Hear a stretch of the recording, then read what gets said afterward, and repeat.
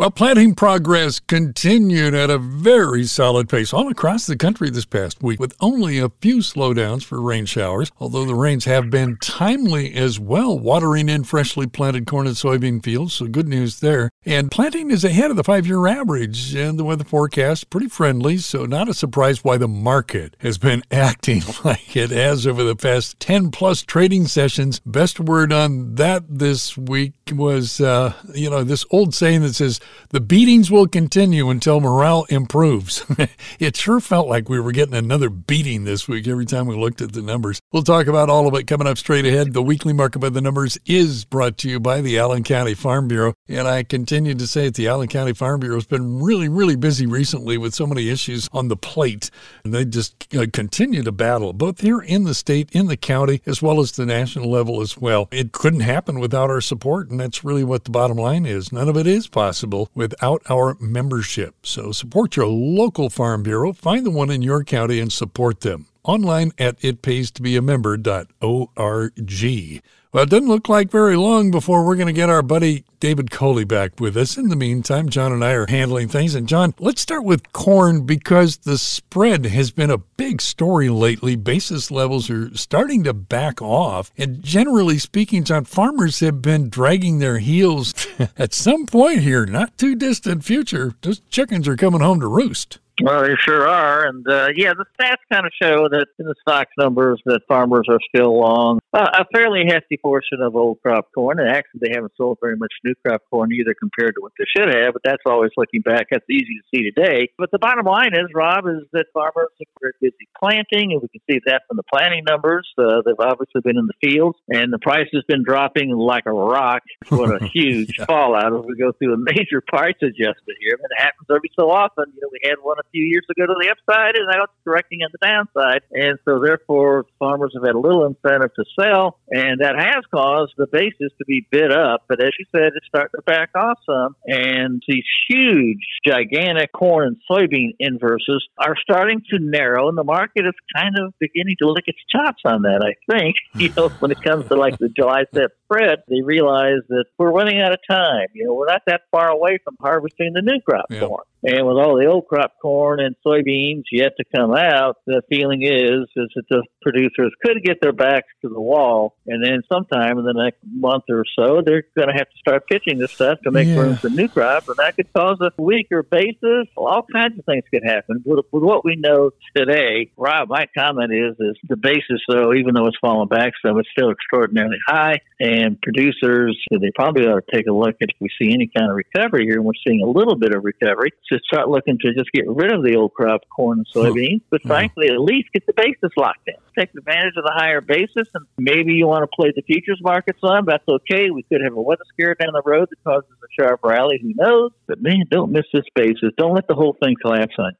StoneX even said it this week. They said, quote, growers are severely undersold today. So some of what you're saying right there suggests that we're going to be moving even lower, one of which is early planting. You pointed that out. Good, friendly weather. And we're talking about great yields. Boy, some are even talking now 184. China canceled some stuff this past week. So, John, at this point, if you're thinking, I need to get my bins emptied out because I have a really good crop coming on. But if guys are getting concerned about bin space, go back to your former self. And if you were, say, working maybe at Bunge or ADM, what's a reasonable option to get it out of your on-farm bins, but still keep it in play? Like I said, I think the best bet right now, from what I can see, is just to go ahead and sell it, lock in the basis. And, of course, that basis can be rolled forward. Now, granted, you're kind of back to the wall, but I still like the idea of getting basis locked in at these levels, and then you can still play the futures market. But, I will admit these inverses are so huge that there's really not many good alternatives at the moment other than just selling it. Producers historically like to do free delayed price, but that's gambling quite a bit right there because lucky and strong basis, it still seems like the best play at the moment. Maybe selling it right now, it could very well be the best place. But what scares me, Rob, is without a weather scare, this thing could get even uglier. Now, granted, we typically have weather scares, and we probably will have one at some point this coming summer. History says that. But boy, everything at the moment is bearish. You mentioned China canceling more corn. Oh my gosh. Export sales this week were awful again. We had, 313,000 negative corn because of cancellations. And beans, that was a tiny number. And of course, the planting is going extremely well. And you had a key thing here is now with planting going so well, and the weather forecast for the next 2 to 3 weeks is favorable to finish up planting, and the crops going in at a perfect ideal time where you got the opportunity to maximize your yields. And so guess what? Analysts are now starting to say, oh, gosh, the government was forecasting a 181.5 yield on corn, 52 on soybeans.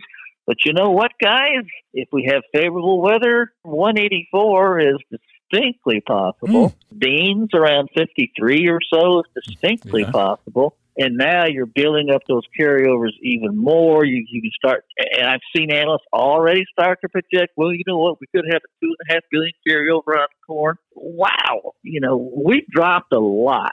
But frankly, with those kind of carryover numbers, if they're materialized, we could still go a lot lower. A little bit scary, too, this week. We, when thinking about that and projecting out of ways, and you can tell yourself all kinds of stories, to underscore your position that you have decided you're going to take. But a little bit scary when you look at November, December pricing for corn, and you're looking at it slip below $5 into the upper $4 range. I think one of the other things that we saw this past week, and certainly over the past couple of weeks, John, has been the influence of the funds. Well, the funds have been huge sellers, and frankly, the funds have cleared out a lot of their length now, and they're establishing short positions, and we're starting to see the market get oversold. So a little bit of a pop here, a little bit of a rally. It's certainly possible for that to happen because we are getting oversold. Getting oversold and going too far south is common before you see a correction, and often the correction doesn't come until well after we think it's going to come. Market has a great way of kind of pinning you back to the wall,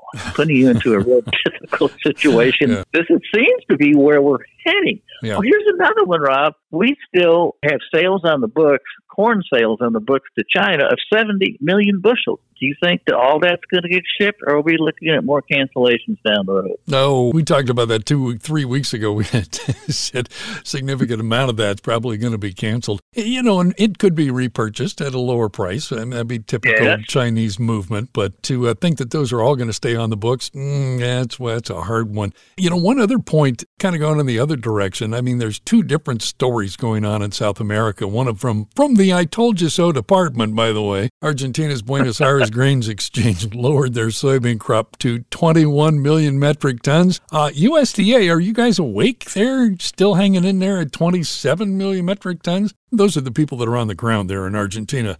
They were talking about that before USDA came out with the May report. So I don't know what they've been thinking or smoking back there, but 21 million metric tons, that is disastrous there. But on the flip side of that, John, you still got Brazil that their crop keeps getting bigger. The market's not paying much attention to that. And USDA, they obviously are too high on that Argentine production. They're going to have to adjust that. But the market's already kind of baking in a lower number anyhow. But what they're also looking at is the Brazilian crop is doing so well, and the yields are coming in so good that they still think the Brazilian crop is understated, offsetting the loss of Argentina, so they don't care. Another thing, too, Rob, when we start talking about prices and where they're going to go, I want to bring up the reversion theory. Well, all that is simply saying that anytime you have prices that vary, and obviously commodity prices vary. They go up, they go down, they're all over the place, as we well know. Well, there is a strong tendency, when you have that, to establish a long-term median price, and the market revolves around that. It goes above the median price, but then it has a tendency to come back down to it. Then it goes below the median price, and then it has a chance to come back up to it. When it comes to corn, the 15-year median price is $4.85. Well, we haven't seen that yet, have we? Which means that's kind of a magnet for corn. There's going to be a tendency for it to want to go back there and go below it. If we don't have any kind of a scare or something to come in here and bull this thing, that's what we're going to do. We're going to go back down to 485. We're going to go back below it. We could even get as low as 430 or 440 or something like that based upon that theory. Granted, we could have a weather scare at some point this year or a problem. We've got plenty of time for that to happen, but we don't know when that's going to happen, if it's going to happen, and how low does it go first. I don't want to be, too strong about this thing, but I'm going back again through history, and we've seen this occur over and over again, and we're seeing it again. So 485 becomes a magnet, and if the weather continues to be favorable, we're going to go well below that at some point. So this thing, it's had a huge drop, but that doesn't mean it can't go a lot lower. So 553 looks pretty good at this point. Real good, doesn't it? Oh, boy. Well, when you say 430, it sounds really, really good. All right, we're at that point in the program where we got to talk about the final word today. What is your final word today, Mr. Cavanaugh? Well, I'm going to throw something out that kind of hit the market yesterday. There was actually some rumors, discussion that the most recent corn cancellation to China, at least we thought China canceled some more corn. There's a rumor out there that it wasn't China that did the cancellation, that the U.S. actually did the cancellation, with the reason being there was not enough corn in position at export markets to ship that corn to China. Hold it. No, Rob, I know. I'm sure we would have heard more about that if that were true. It sounds absurd to me, but I did want to mention that rumor and story was in the market, and if it's true, it's going to be a big deal, and we're going to hear a lot more about it. Mm-hmm. Personally, I'm convinced it's pure bunk, but let's keep our ears open. It could be exciting. Thank you, John Cavanaugh. Kohli and Cavanaugh brought to you each week by the Allen County Farm Bureau, coming off of the legislative session here in the state of Indiana, and pretty proud of some nice wins for farm families across the state. But they've also got something coming up that's worth noting, and that is the new webinar series designed to engage a variety of membership segments and issues. The First Friday Ag Forum, presented over Zoom on the first Friday of each month.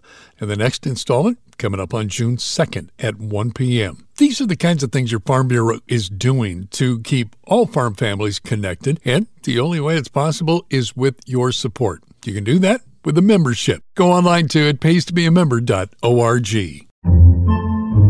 Podcasts by Federated Media.